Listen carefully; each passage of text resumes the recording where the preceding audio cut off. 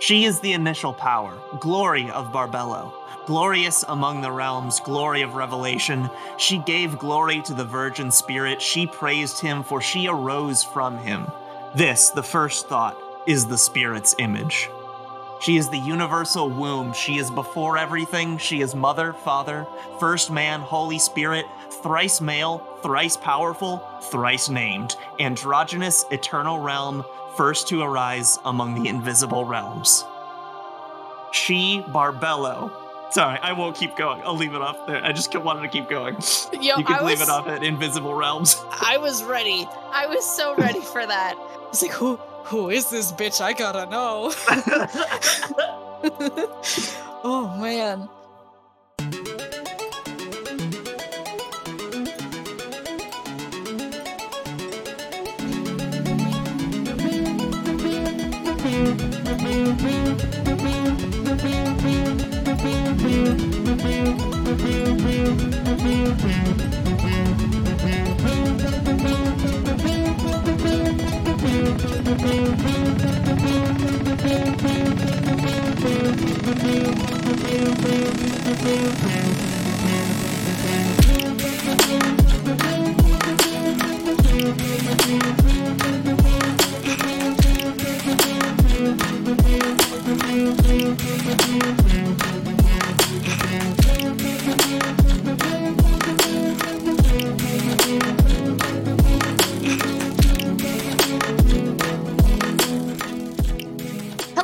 Welcome to the Hyperfixation, where my friends come onto my show and tell me about something that excites them for 30 to 45 minutes so I can acquire an approximate knowledge of many things.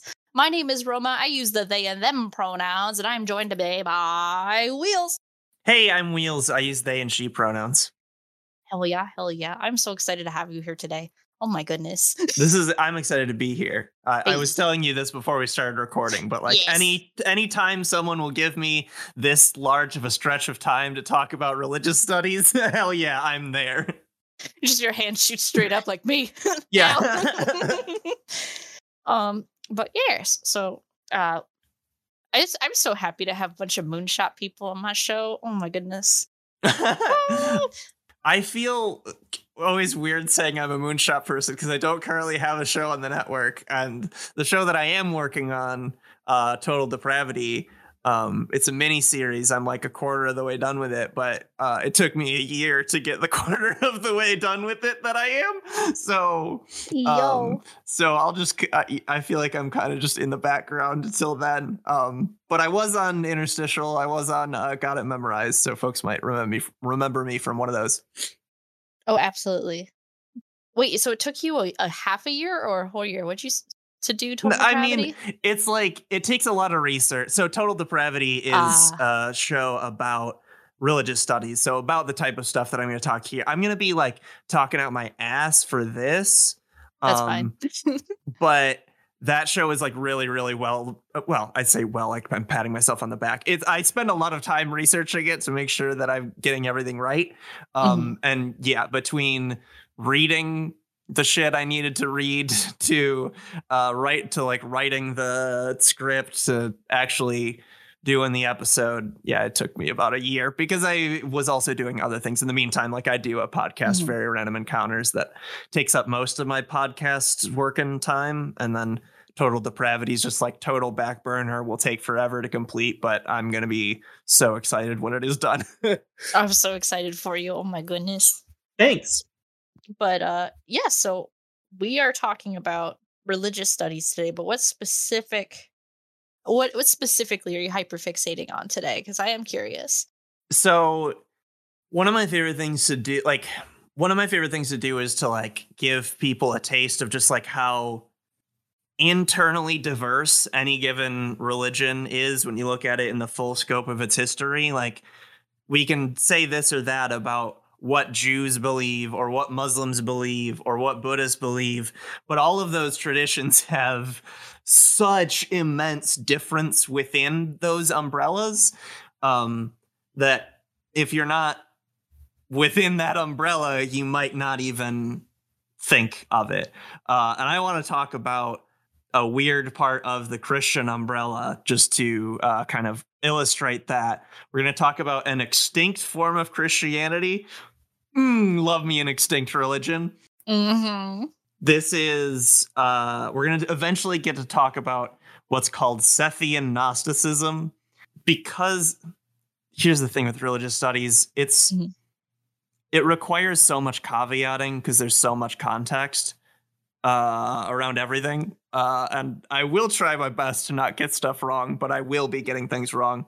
No Even worries. the name Sethian Gnosticism is like, has an asterisk on it, and we'll get to that later. But that is what we're going to talk about. Yeah. And it's going to take a bit before we can actually get to the Sethians, because I need to explain the context behind them. So they will eventually come about in like 1st through 3rd century. Yeah, the 1st through the 3rd century, which is like really early in terms of Christianity, right? Because, well, zero you know, he wasn't actually born on, December 25th, 0 or whatever, but. Oh, what? For real? Yeah.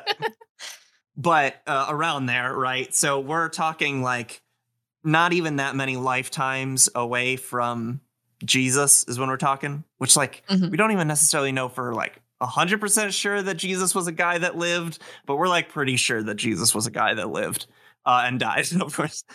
And so these are some of like the earliest texts that we have about like within the Christian umbrella, some of the ones that I'm going to talk about. And it's really interesting because they predate something called the Nicene Creed, which is the ancestor to like Catholicism, Orthodoxy, Protestantism, basically almost any type of Christianity that you would be able to name eventually traces itself back to a bunch of old people got together in a place called Nicaea and decided what they thought Christianity was, and anyone else was a heretic.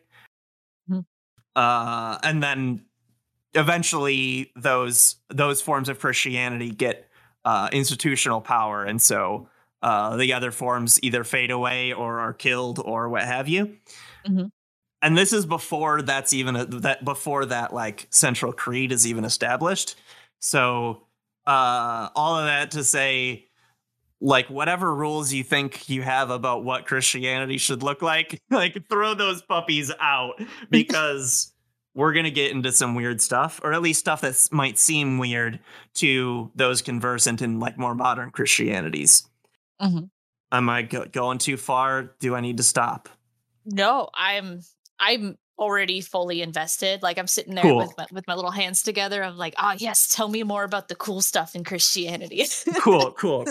So the Sethians, who we're going to talk about, are a type of early Christian that is influenced by Neoplatonism, which is to say Plato was a Greek guy and he wrote a lot of books about a lot of shit, or rather he gave a lot of dialogues about a lot of shit that were written down and kind of formed the basis for a new school of philosophy that then later writers would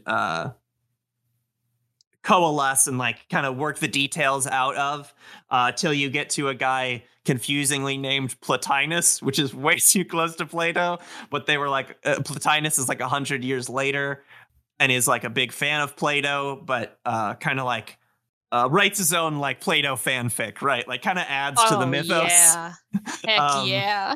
And like what he ends up adding becomes really, it is philosophy. You wouldn't accurately call it, you could call it a mystical text, maybe, but that term is kind of fraught, but you wouldn't really call it a religious text. You would more likely call it a philosophical text. And yet the philosophy within it ended up being very influential on a lot of religions of the period. They kind of adopted the philosophy into their religious perspectives. And the Sethians are one example of that. The notable stuff that they incorporate from Neoplatonism is the idea that the world around us is not the most real thing in reality. We could talk about things being like actually more or less real in this conception. And like the world around us is real, it's there, but it's not perfect. There's like suffering and there's death. Oof. All the things we don't like, lag, of traffic, all of these things, things aren't perfect. And, but Platonism and Neoplatonism's assertion is that somewhere on a more real level, there is the thing that is the most real is goodness. So the only stuff that's real in our world is the stuff that's been imbued with some form of goodness. The rest of it is just like kind of just like gone rotten because it doesn't have it's not participating in goodness. Yeah. How do I explain that better? I think have you heard of the allegory of the cave, Plato's allegory of the cave? I have not, but I'm down to listen. So the story, so this is Plato, so not Plotinus.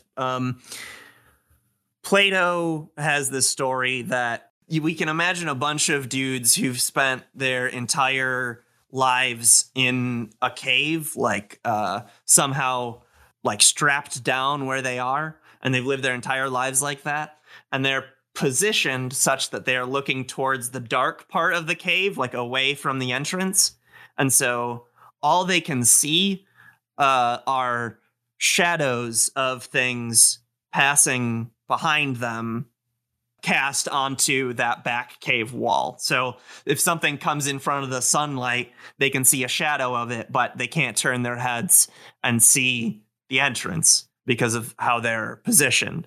And you can imagine if you were one of those dudes, it would be natural to come to the conclusion that like the shadows are all there is, because if you have no way to access knowledge of the actual object, say there's a deer passing by and it's casting a deer shadow, the guy in the shackles has no way of actually knowing anything about the deer or that it exists at all. All he has is the knowledge of the shadow of the deer at the back of the cave. So that's what he thinks is all that there is. Oh my gosh. And the idea then is that we are kind of like the guy shackled in the cave, because we're looking out at the world and we see what to us is reality. But what Plato would argue is that there is a higher level that is kind of projecting reality down to us. And if we really want to understand what's going on, we should stop thinking about our reality around us as the utmost reality and look to the reality one step higher, which he thinks is he calls them the forms. So that's like stuff that no matter what tends to be consistent, like 2 and 2 still equals 4, even if even if your house burns down, you can still count on math, Ayo. Or like you can still count on like the lake is always going to be beautiful every time you go to it. It might be a little cloudy or whatever, but like the beauty inherent in nature is still there. So like Plato's idea is that those types of constants that are more like conceptual than actually than rather than objects, that those concepts are more real than the objects that are participating in them. And so ultimately, if we grabbed every maple leaf in the world, we could see how the perfect maple leaf doesn't exist. But when we look at all of them together, we can say, okay, we can see what the perfect maple leaf would be. And that perfect maple leaf that doesn't exist in the material world does exist in the level of forms, in the world of concepts. And that concept is projecting itself down to our world in the form of all of these imperfect maple leaves. Are you still tracking? Yes, actually. And I'm having a moment right now. Like just. Okay. It should be clear, I don't believe this shit. but that is what Plato thinks. The next step is to say that actually there really aren't all of these distinct forms. Like there isn't the form of 2 and 2 equals 4, or the form of the beauty at the lake, or the form of the maple leaf. All of those forms are actually just part of one giant form, which is the good. Just whatever goodness that conceptually exists, that is ultimately all that exists. And it's projecting itself down to our material world, kind of creating it that way. That's Neoplatonism. Well, at least some of it. Okay. We good on that? We good to move on? Yeah, I'm good. Cool. Let's go. So the other current of thought we have to get caught up on before we can talk about the Sethians in particular is just like what was going on in Christianity and Judaism at this time. So, I already mentioned they're taking a lot of thought from Neoplatonism, and they're getting that by way of like contact with like Egypt. Like Alexandria is a huge center of knowledge at this point. In fact, Plotinus, the Neoplatonist kind of founding figure, Plotinus, rather the later one, not Plato. Mm-hmm. He's from Alexandria, and like it's like kind of the center of a lot of philosophical thinking. And so Israel, Palestine being very close to Egypt, a lot of those ideas are coming up. But also there's so much shit that's just happening there that is completely unrelated. One important thing to know about this period is that it's fucking turbulent for Jews because the temple was destroyed in the year 70. The Romans destroyed it. Oh, damn it. And of course, as I already mentioned, there's like a lot of internal, there's so much internal diversity in Judaism at this period as there is in any period. But a lot of the Jewish sects at this period have like a lot of their theology tied to the existence of the temple, the fact that the priests can still be making sacrifices there to God. The center of the temple is thought to be like the place where God's presence dwells, and we can actually, as humans, the high priest can commune with God. So it's like pretty central. And then it gets demolished. So a lot of Jews are pretty unmoored at this period. But one corner, and so just a little side note before we get back on the main road here. Most, but not all, of the Jewish groups that exist today trace back to a group called the Pharisees that would eventually become the rabbinic Jewish tradition. So that's one group that did okay in this tumultuous period because the Pharisees, the proto-rabbis were much more invested in what daily life as a Jew meant outside of the temple. And so they kind of didn't need the temple to the same degree. So they kind of live on as what we know as, in most cases, as Judaism today. The other group that did pretty okay was the Christians, because they kind of had their out from the temple because they could just put all of the stuff that the temple was doing onto this Christ figure and solve the problem that way. And so if you are, that kind of explains the popularity of Christianity, because it's like only a handful of decades after Jesus dies, the temple gets destroyed, and a lot of Jews got to pick some sort of tradition to follow because a lot of theirs just broke up, and a lot of them becoming the early Christians. Of course, then it opens up to non-Jews, and that's when a ton of the Greek and Egyptian influence really comes into Christianity. Ooh, okay. So there are a lot of competing Christianities at this point because a lot of people see, oh, we can foist a lot of like symbolic work onto this Christ figure that either the temple was doing, or maybe if you're a non-Jew, Gentile Christian, maybe it was like some other tradition you gave up. You can kind of like put a lot of that on Christ, because no one really agrees what the whole Jesus thing was about yet at this point. And so everyone's kind of playing Calvin ball with it. Yo. And the Sethians were one of the earliest people to like figure out a whole like system where they like, all right, this is what Christ is. This is how he relates to God. This is how we can be saved. You know, they get it figured out before a lot of people. I think we're here. I think we can talk about them. You ready? I'm so ready. Let's go. Okay.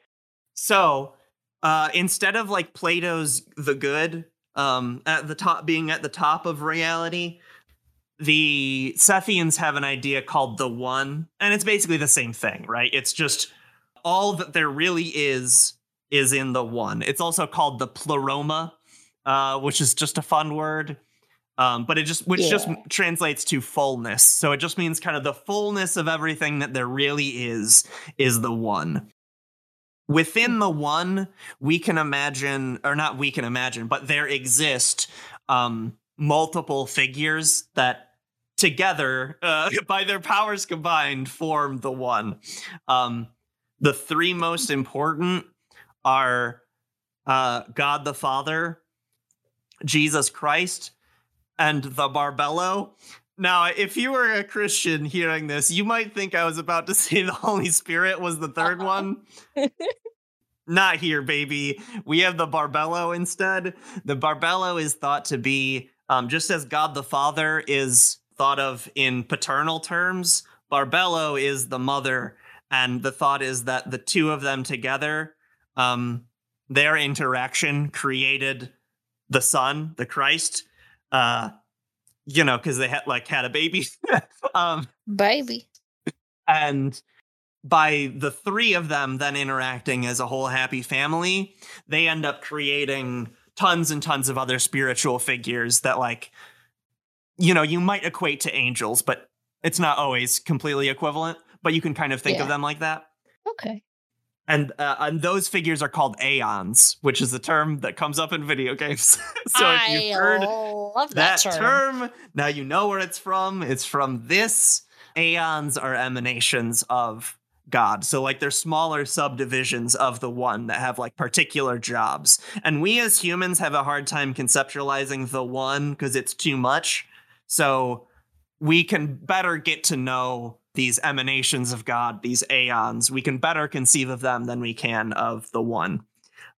And they all come in cute pairs. They all have like their partner. Aww. And they're all like paired off, and they all have like, one might be the aeon of life, and one might be the aeon of truth, or yada yada, the aeon of mercy, these sorts of things. And they all have names, and they all like fight with each other and have relationships with each other. And it's a whole soap opera. Yes. I love.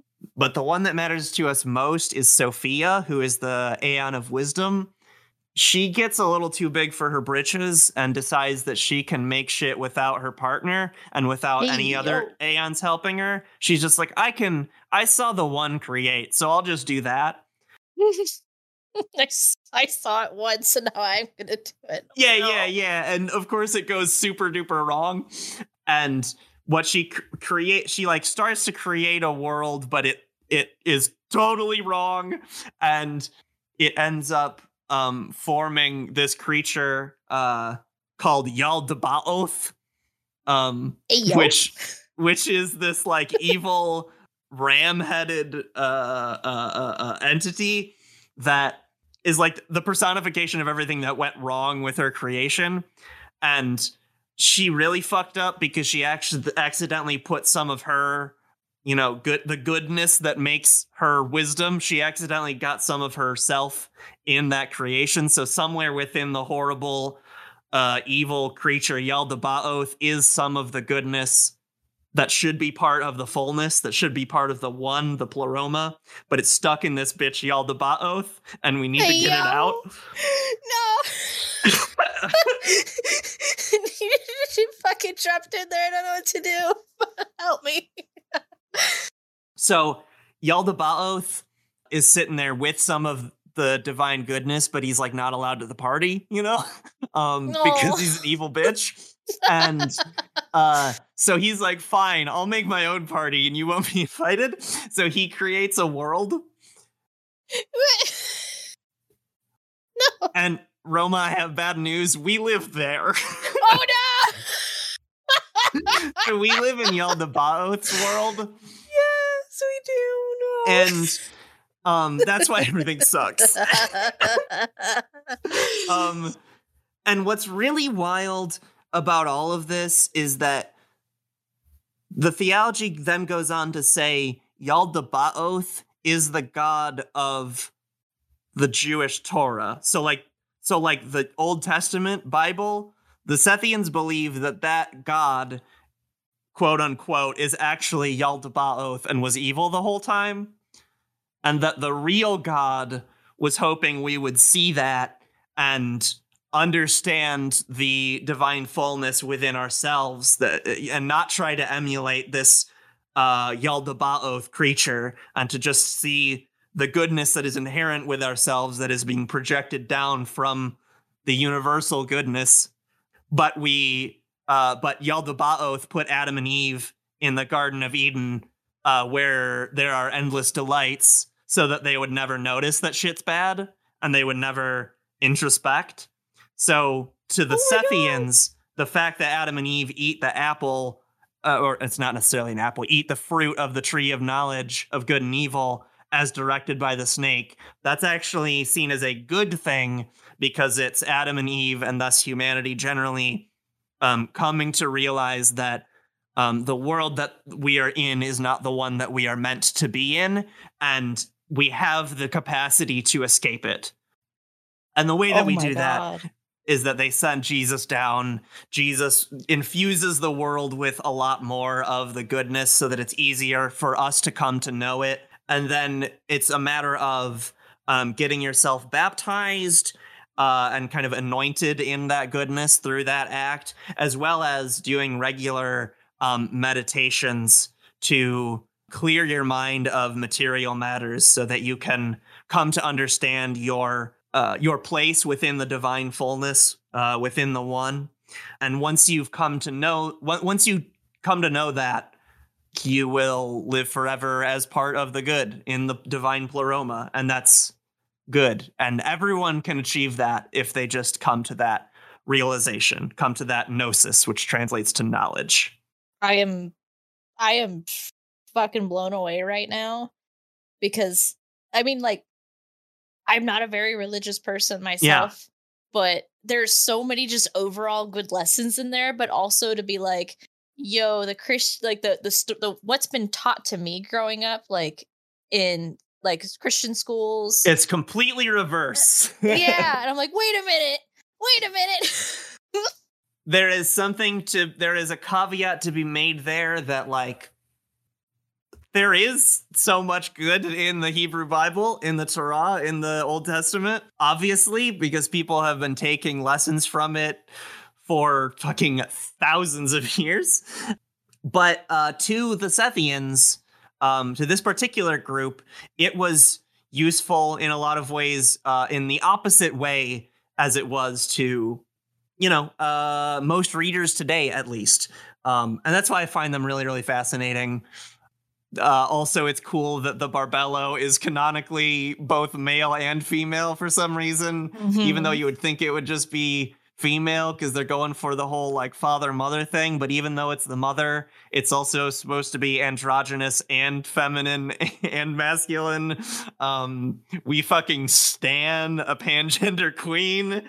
Absolutely. Oh my God. I really like it. If you want to know more, if listeners want to know more, I figure we're probably done, right? Like I got to it. I think we're probably up to your timer. You've got at least 15 more minutes. Oh, 30. We're at 26 minutes, right? 26 minutes right now. Cool. And so I can keep rambling. Absolutely. I was about to say, please don't stop. I'm so invested right now. Great. So Okay, here's what I can talk about. There are a lot of different texts that put all of this together. Like I'm pulling from the trouble with talking about religions this old is it's really hard to say like where a community starts and ends, and like some texts will be used by a bunch of different communities. Some texts will be like that is like just this one subsection uses it. But if we want to talk about like the most important, or maybe not the most important, but at least most fun for me to read, one is called the Apocryphon of John, also called the Secret Revelation of John. All of these, getting on touchy ground here, but I'm just going to go for it. All of the Gospels, like Matthew, Mark, Luke, and John, and also there are other Gospels that didn't make it into the Christian Bible as you and I might know it. They were all anonymous, and they only existed. We only have copies of them from around like the 100s. And those names, Matthew, Mark, Luke, and John, were kind of appended later by early Christians' best attempts at who they thought would have written it. Mm-hmm. And that kind of happens a lot. And it gets even more confusing because a lot of times the hip thing to do is to write a thing and then say it was actually written a couple hundred years before by some famous guy. And so even though it's the secret book of John, it is purportedly from the same perspective as the Gospel of John that exists in, the Protestant, Catholic, and Orthodoxy Bibles. But it's like clearly written by a different person who's just trying to emulate the same character. Mm-hmm. And it tells the story of John hanging out with his brother James, who is also one of Jesus's disciples. And this is after Jesus has died. Jesus appears to them, as is common in a lot of these Christian stories, right? The idea of Christ coming back after death is kind of a big deal. So Christ comes back to talk to James and John, and specifically to tell John what's really fucking going on. and so there's like this little at the beginning of Apocryphon of John is this little frame story where John is like, I was walking around with James, and then all of a sudden Jesus came to me and he said, son, sit down there and I'll, I'm gonna spin you a yarn. And what comes after that is the stuff that explains all of like the all of the different figures I was talking about the Father and the Barbello and the Christ and the Sophia and the Yaldabaoth. All of that stuff comes in that section after. And we actually know that the middle that the section that comes after, like after that little introduction, is older than the introduction. So it is quite possible that all of that theology stuff that we've been talking about actually predates, it belongs to some other community that predates even the Sethians and maybe even Christianity, and that we just happen to only have this text as it was interpreted through the lens of the Sethians. So this was probably used by other groups in different ways, maybe with some of the names crossed out and others written in, you know what I mean? Oh, that my brain just is exploding. Forgive me. That's okay. But the Apocryphon of John, we only have, it is new to us being like students of religious studies, because I talked about the Nicene Creed ages ago and how that became the early Orthodoxy, which then splits into Orthodoxy and Catholicism, which then splits into Catholicism and Protestantism. That like early Orthodoxy, when before all those splits, they did a really good job of making sure that none of the materials of what they considered to be heresies survived. So for the longest time, the only knowledge we had of groups like these Sethians and many others like them were from Orthodox writers writing about why they're wrong. And that was, and like occasionally quoting them. And those quotes were like the only snippets we had to like kind of like try to create an image of what these people were really like. But of course it ends up being kind of a bad picture because it's filtered through the image of people who don't like them. But in the late 19th century, so like the late 1800s, we found a thing in a place called Nag Hammadi, Egypt, called the Nag Hammadi Library, which was a library of books sitting there in a place, you know, an archaeological site.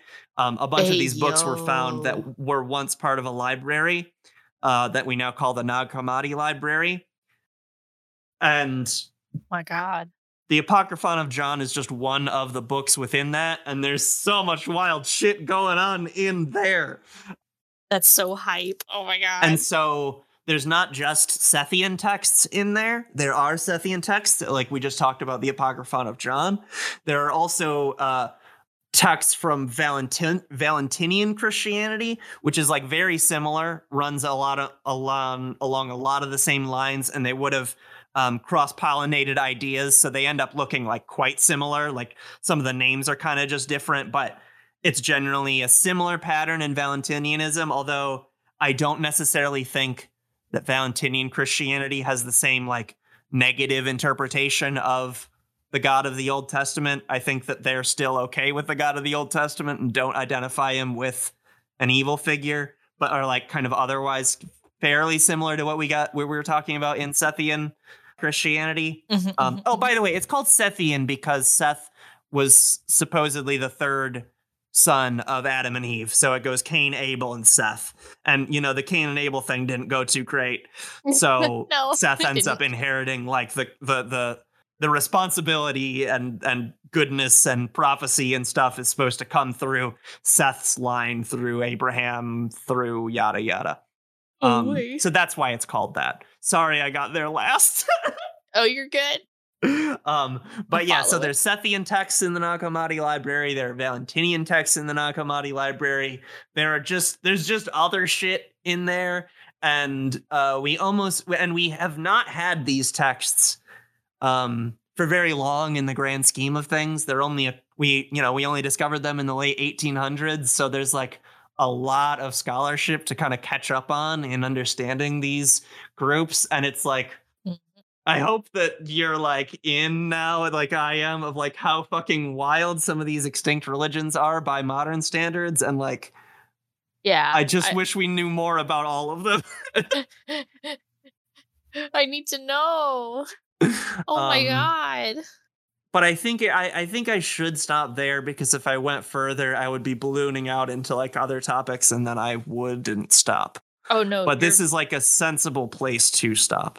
Well, we can start kind of, we'll start winding down here. That sounds good. I honestly, I could, if you decided to ever make a YouTube channel where you just did this the whole time, I would listen to you every day. I have great news for you. Yes! In like 4 years when Total Depravity comes out, or because that's literally what it is. It's called Total Depravity because total depravity is a theological concept in certain denominations of Protestantism. It's like an extreme form of like original sin, essentially. But it's called Total Depravity, which is very funny to me, and it sounds like a metal album. And so Total Depravity is just me. I invite people on, and I, much more thoroughly than I did today, I really research one of these topics and essentially do what I just did, but with like a slideshow of visual aids, with at least a few guests to react, with like jokes written in. Yeah, so if you want to listen to rather watch the first episode of that, you can be a Moonshot patron, and then if you just search Total Depravity in the Moonshot Patreon feed, you can find the first episode of it.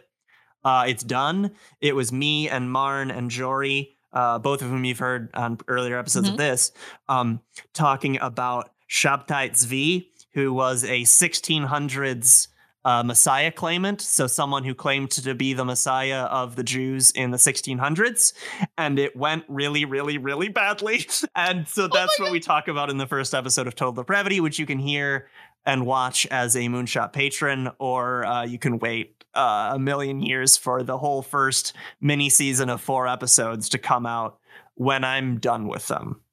Eventually. Good thing I'm a Moonshot patron. Ooh, hell yeah.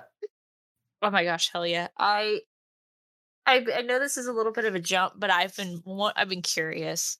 I will admit that my knowledge of religion is really small for somebody who's jumped between Lutheran, Methodist, and Latter-day Saints at one point. Oh, really? You and I will have to talk about that later. But yo, yeah. I did not know that about you. That's fascinating. Sorry. Yeah. I took a class in college called Literature and the Occult, and it was probably one of my favorite classes I did not need to take. The professor was a regular of mine at my very first job, and I was like, I definitely need to go take a class from you, like real casual, like $4,000 later. Yeah, right. We discussed Beowulf, but like, fuck yeah. It was so good. And my favorite part about it is the just, if I'm remembering this correctly, I will admit I was not the best college student, but I do actively remember who was just reading through it. And it sincerely felt like some Christian guy was like, yo, this story is sick. Don't do this. Don't do this. Bad. But check this shit out, man. But yo, listen to this. It's fucking metal as hell. Bro. It gave me so much joy. Yeah, I love how like old really ancient shit is like always like packaged so weirdly like that. Like case in point we were talking about today, where the text starts off with a weird thing about James and John walking around, even though that's not what the rest of it's about. Not even a little bit. Well, a little bit, but yeah. Man, I love this glow. I get this nice little this little glow. I'm like, I come in knowing like almost nothing, and I'm just like, the hyperfixation. Like, what's the fix? I got the hyperfix. It flows through you. You're a conduit for other people. Yeah. I'm so happy. And also, this is the part of the show where I go brain dead. Like, I have a million things I need to say simultaneously, and a million things I need to process. Start, right? Where do I begin? I'm trying to think. Usually by this time of the show, I'm like, is there anything else that you'd like to add before we really begin to like finish up everything, start doing outro stuff? I mean, I could give just the same caveat at the end that I gave at the beginning, that I don't know what the fuck I'm talking about, especially when I haven't like sat down and like done all the research. And even when I do, like Total Depravity, the first like 15 minutes is still me giving caveats, because this shit is really, really complicated. Because show me 5 religious people and I will show you 5 show me 5 Christians and I will show you 5 entirely different conceptions of Christianity, right? And so we're talking about shit that's this old. It's really, really hard to be right and accurate, but I tried to be to the best of my knowledge. But sorry if I was wrong on anything. Oh, you're good. And as I've said before, if they're gonna be mean about it, I'll fight them. We can have a conversation. If they're gonna be mean about it, I want them to be my friend. If they know more about this shit than me, fucking talk to me. Fair point. It's actually just vaguely reminded me of.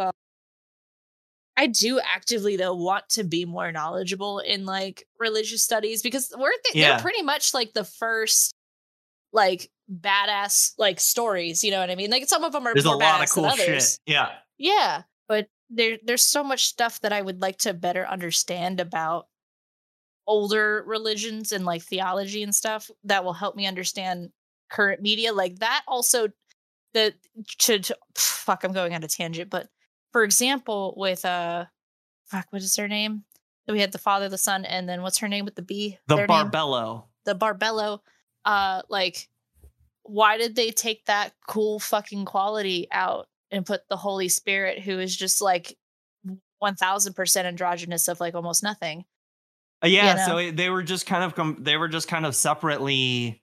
They were come up with separately, so they're just like entirely different figures, but they kind of end up fitting a similar niche. Just that it's like the same niche being filled by two very different types of Christianity. It's like, hey yo, but and I aspire to be the Barbello. You and me both. Oh my goodness. But yeah, we could probably keep going on forever, but this is about the time to wrap the thing up. I believe. I believe you. I believe. All right. Where can people find you on the internet? Yeah, I'm on Twitter at Singular Wheels. You can also find, I talked about Total Depravity earlier, so just go back to when I was talking about that. And then I am also on Very Random Encounters, which is a tabletop role-playing game, actual play podcast where we randomly determine as much as is possible. And then improvise, with more focus on the role-playing aspect of role-playing game than the game aspect. So improvised storytelling with usually 15 to 30 episodes in a season. So when a new season starts, you don't need to know any of the backlog. So anytime you want to check in on Very Random Encounters, you can just start on an episode that says number 1 next to it, and then you're in, and it rules. And let's see, when do you figure this one will come out? This episode is not going to come out this upcoming Wednesday. Jacqueline's is going to come out this upcoming Wednesday with Umineko, but Wednesday the 7th. I'm literally reading Umineko right now with Carly. Holy shit. I need to listen to that. I'm so excited because Jacqueline was just like, yeah, it's like One Piece and Chainsaw Man, but in like a visual novel form. I'm like, bet, okay. Oh, yeah. Okay, so then what we'll be doing on Very Random Encounters is we're actually going to be kind of like between seasons when you listen to this. So a new season is about to start, so it's a good time. So you'll see in the feed, we just did a mini season of where we did we played a 1-page RPG called The Very Muppet Version, where you essentially do a Muppet movie for a movie that never got the Muppet treatment, and we did it with Blade Runner, so you can listen to that mini series.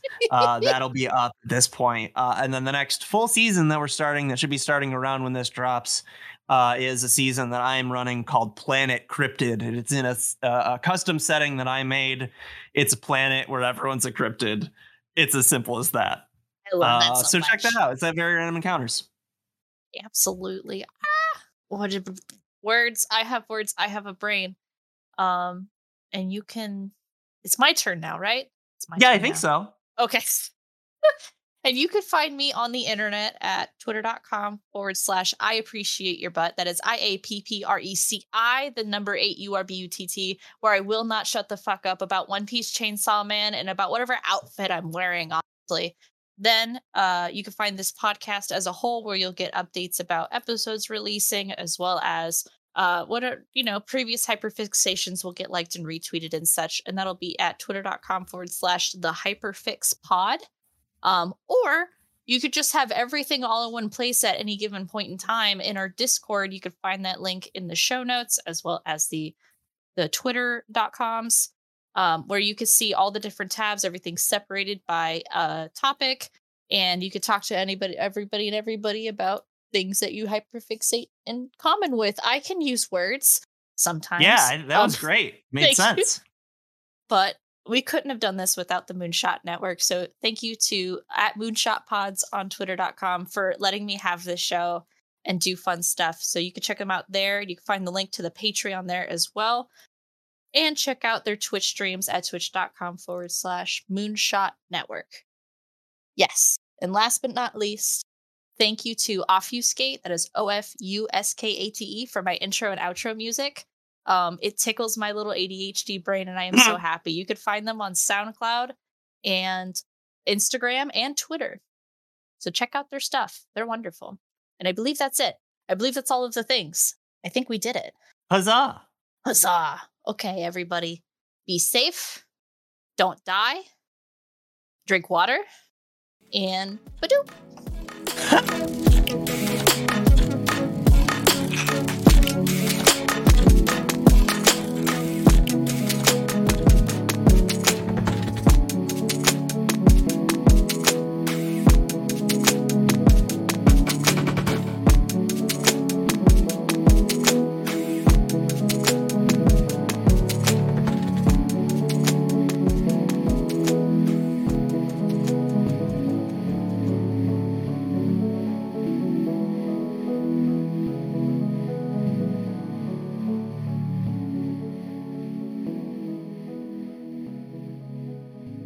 4, 8, 15, 16, 23, 42. Andrew, what are you doing? Oh, hey, Marn. So I'm playing through an alternate reality game, and there's a number station puzzle that we just can't solve. Uh-huh. Yeah, so I tried everything else, and I figured that the best way to solve it would be to get into its head and think like a number station. I've been saying numbers into microphones for hours. Okay, well, I think I have a better idea. What's that? You could just listen to the Argonauts podcast. Every 2 weeks, I can let you know the ins and outs of old args and give you a deep dive on how they were created.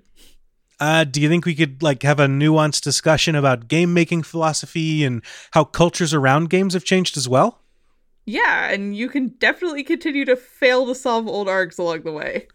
Well, it sure would be cool if that was a podcast you could find among with a bunch of other great shows over on the Moonshot Network. You know, it sure would.